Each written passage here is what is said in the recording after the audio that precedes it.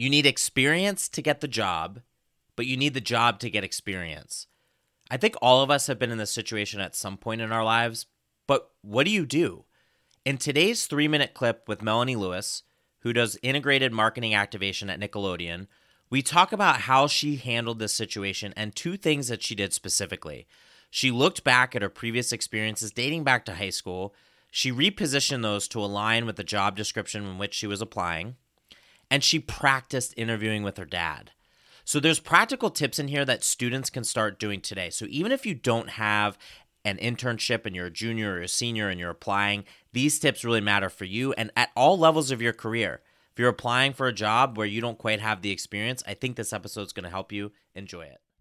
I'm sure it also helped in your resume the fact that you had experience with UVM board, that you had leadership experience.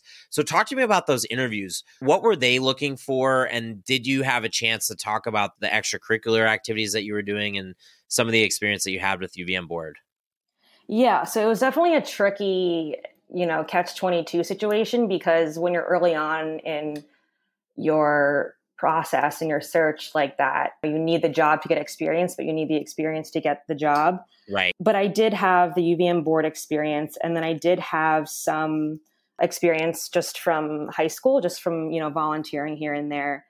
I used the Career Hub at UVM a lot to sort of help me with my resume and figure out like what sounded good and how to format what and how to like fluff up some of those opportunities. I think what helped me a lot too was practicing, like really understanding like, okay, what were these activities that I had done and how do I speak to these in a way that's eloquent, and practicing a lot. So I remember my dad literally sitting me down in our dining room and just firing away mock interview questions at me and then giving me feedback right afterwards. And so that was always super helpful.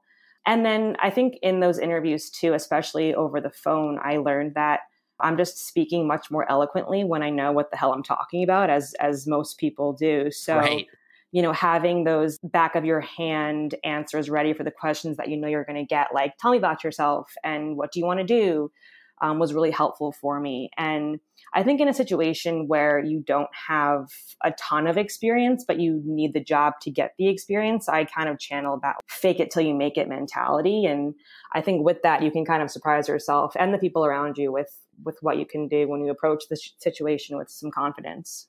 Yeah, and there's some important distinctions and nuances. So I'm really glad I asked this question because, first of all, I get that point of you need to have the experience to get the job, but you need the job to get the experience. And that is a frustration for students and also alumni, I think, at all points of their careers. But you really nailed it. And there's something that you did really unique that I actually haven't heard other people talk about yet, is you looked back at the experiences that you do have. Because I could see a student sitting, thinking, well, wait a minute, I'm not a leader in a sorority. I haven't done any internships yet, and I'm a junior or a senior. What do? You just kind of gave that is you practice your delivery. You probably did the elevator pitch of who you are, why you selected your major. You're doing very well on this podcast too. Probably has to do with your public speaking.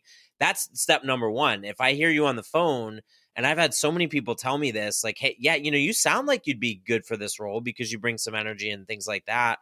But then you also evaluate your past experiences, no matter what they are, even if it's, not a formal internship, but you're working at a restaurant or you're working a summer job, being able to, like you said, fluff up, but also that you're providing customer service. You're learning how to think on your feet.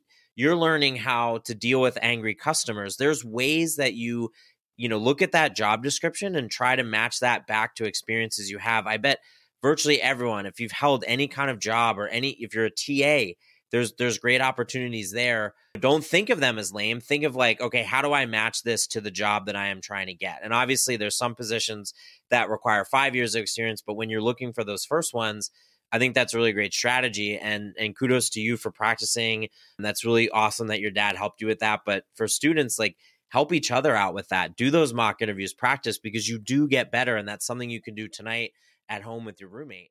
Thanks for listening to this special edition of How We Got Here UVM Stories with Melanie Lewis. I've got so many more of these that I'm going to be sharing, these short clips that pack a lot of punch in terms of value that you're going to get. So if you know a student or you know a recent alumni or you know someone in a career transition or you are in that position, please consider subscribing or sharing with a friend. I've got a lot more coming your way. Have a great day.